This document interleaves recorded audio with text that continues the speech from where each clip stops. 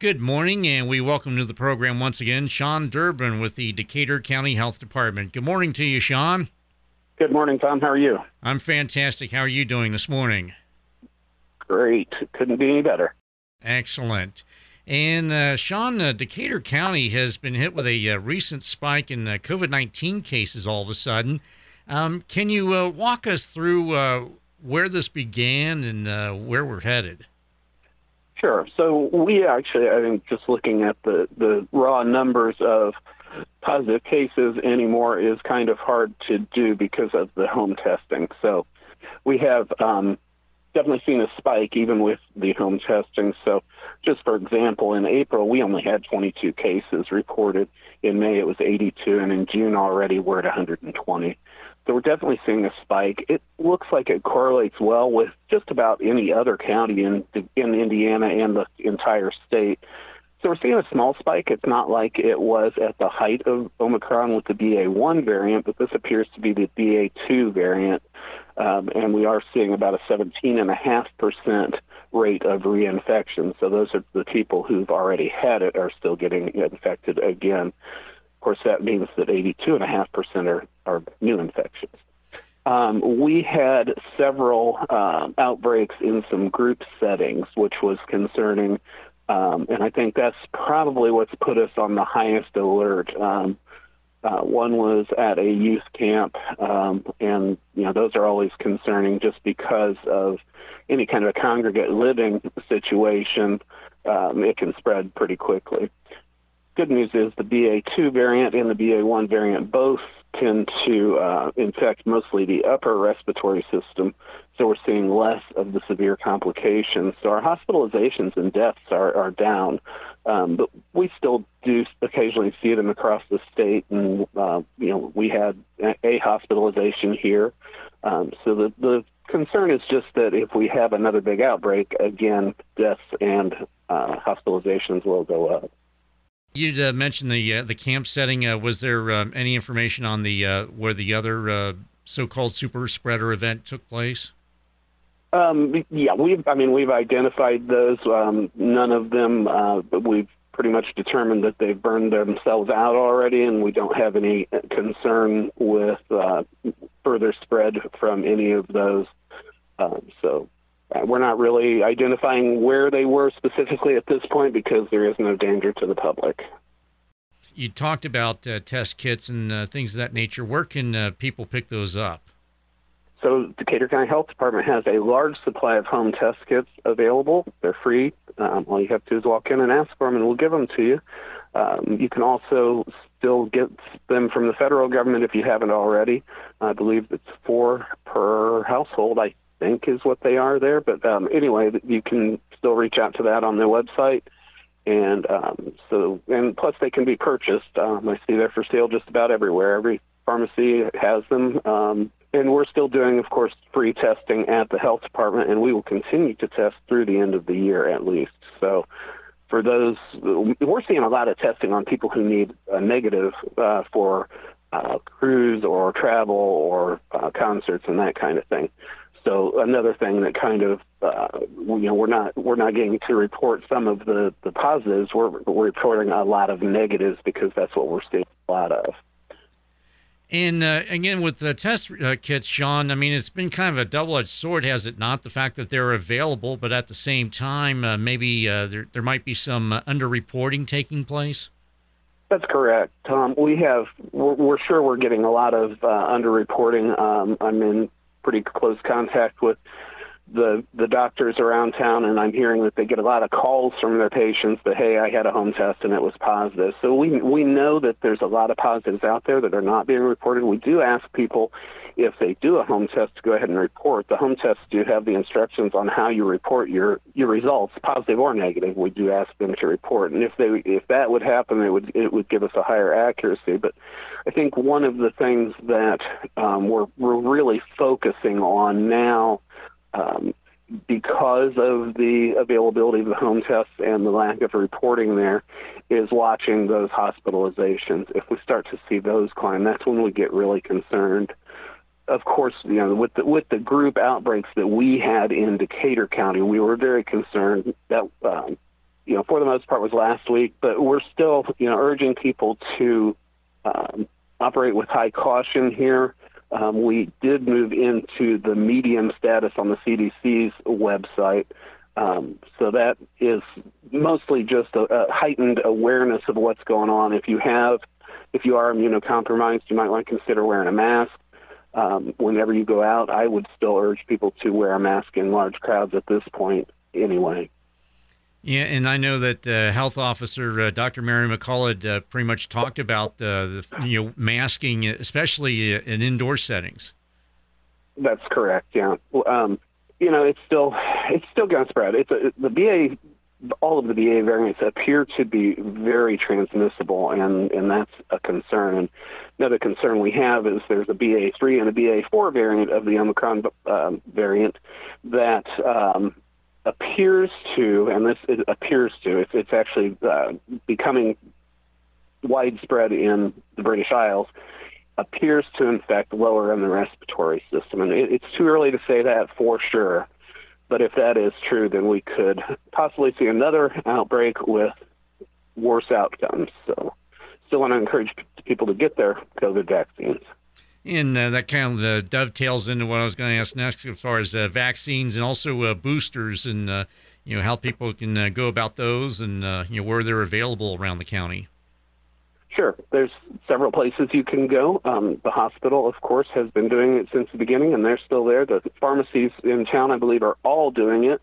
And, of course, the health department is still giving vaccines. Now, we, at this point, do not have a public health nurse. Ours has retired after many long years of great service, and so we're in the process of taking care of that. But in the meantime, the Indiana Department of Health is helping us out with the vaccines, and they will be here today and tomorrow and Wednesday from 9 to 3, and we will do the first, second, or booster shots there.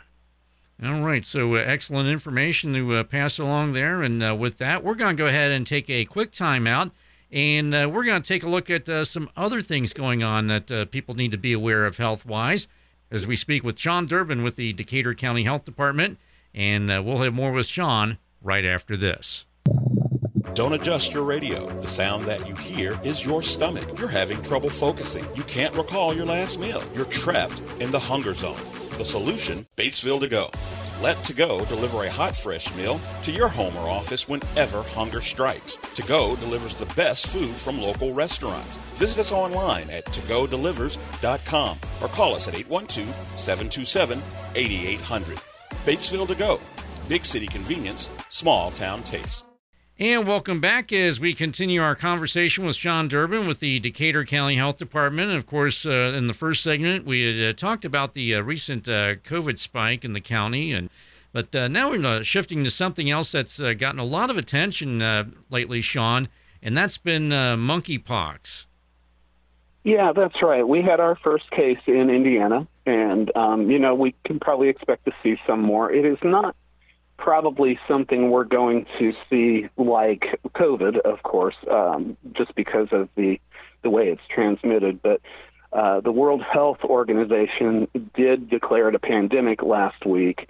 And as of Thursday of last week, there were 3,308 cases in 42 countries across the world. So, we are definitely seeing an increase, but the risk is on the general population is pretty low. And as long as you stay away from the higher risk factors, which would be, close contact with somebody who's infected and with their bodily fluids and skin-to-skin contact, washing your hands.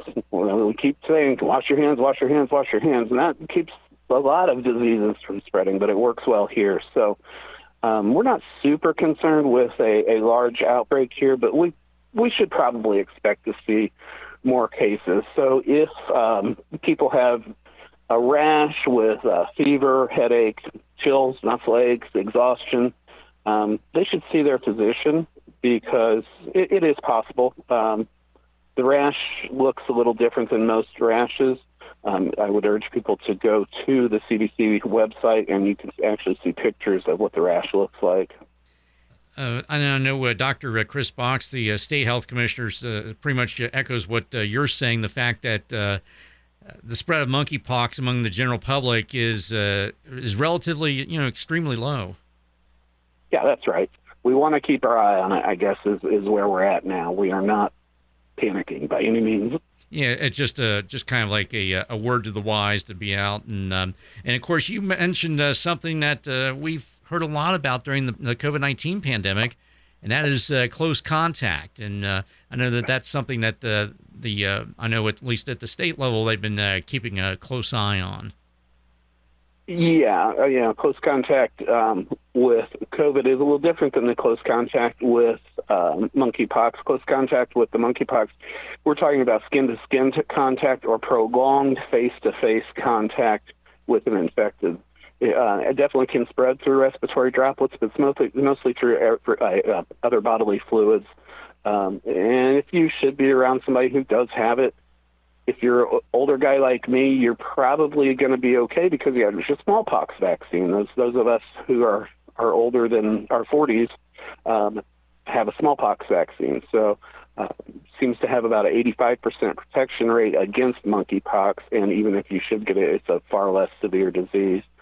So we would urge people, if they should have this by some chance, that perhaps their caretaker has had the smallpox vaccine. But we do urge, the contact with bedding that somebody where they might have slept if they're infected, to limit that contact. You can still wash those linens and that kind of thing, but just take full precautions there if you are indeed a caretaker, someone who has it. Shifting gears here, Sean, this is that time of the year where people need to be concerned about ticks and tick-borne illnesses and diseases. That's right, Tom. There's a lot of we're keeping pretty busy at the health department because this is that time of year. We're looking at the vector-borne diseases is what we call that, and the vectors, of course, right now are ticks and mosquitoes. And we, kind of right now, just kind of talking about ticks because it looks like it might be a pretty good tick season. Good for the ticks, not good for us, for sure. And we have seen in Decatur County that between 30 and 40% of the ticks that are tested in Decatur County do come up positive for the bacteria that carries Lyme disease. So that's a concern, and there are lots of good information on how to remove ticks, how to prevent ticks at the Indiana Department of Health website. And just you can just do Indiana Department of Health ticks and come up with all kinds of great information on ticks and mosquitoes and just about anything else you want to find. So we do urge people to take a look at that and take the preventive measures for ticks now this time of year because they are coming out. And to what do you attribute the bumper crop, shall we say, of ticks this year? Is it because we had such a rainy spring? Yeah, there's a lot of reasons, and mostly it is weather-related. That's correct. So we can see an increase in ticks just because the weather patterns for spring are excellent for the breeding population to survive, and therefore we have a large explosion of tick population. A lot of it can depend on the winter as well. If we don't have a really, really, really cold winter, we can end up with more. And really just,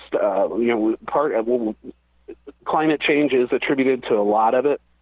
So we do, there's a lot of reasons, actually. And it seems to be kind of all over the place. Mostly we've seen a large population increase, or not population increase, but just a lot of ticks this year in the eastern part of the United States. And as far as what people should look for, or at least preventative measures that people can take to prevent getting a tick-borne illness. Yeah, of course. If you're going outside, and you're going to be outside, probably not in your yard, but just about anywhere, go ahead and wear the insect repellents. Just spray yourself with any of the sprays that contain DEET. Some work better than others. But we do recommend the DEET, or there's a couple other different ones, but most of your over-the-counter common ones do have the DEET in them.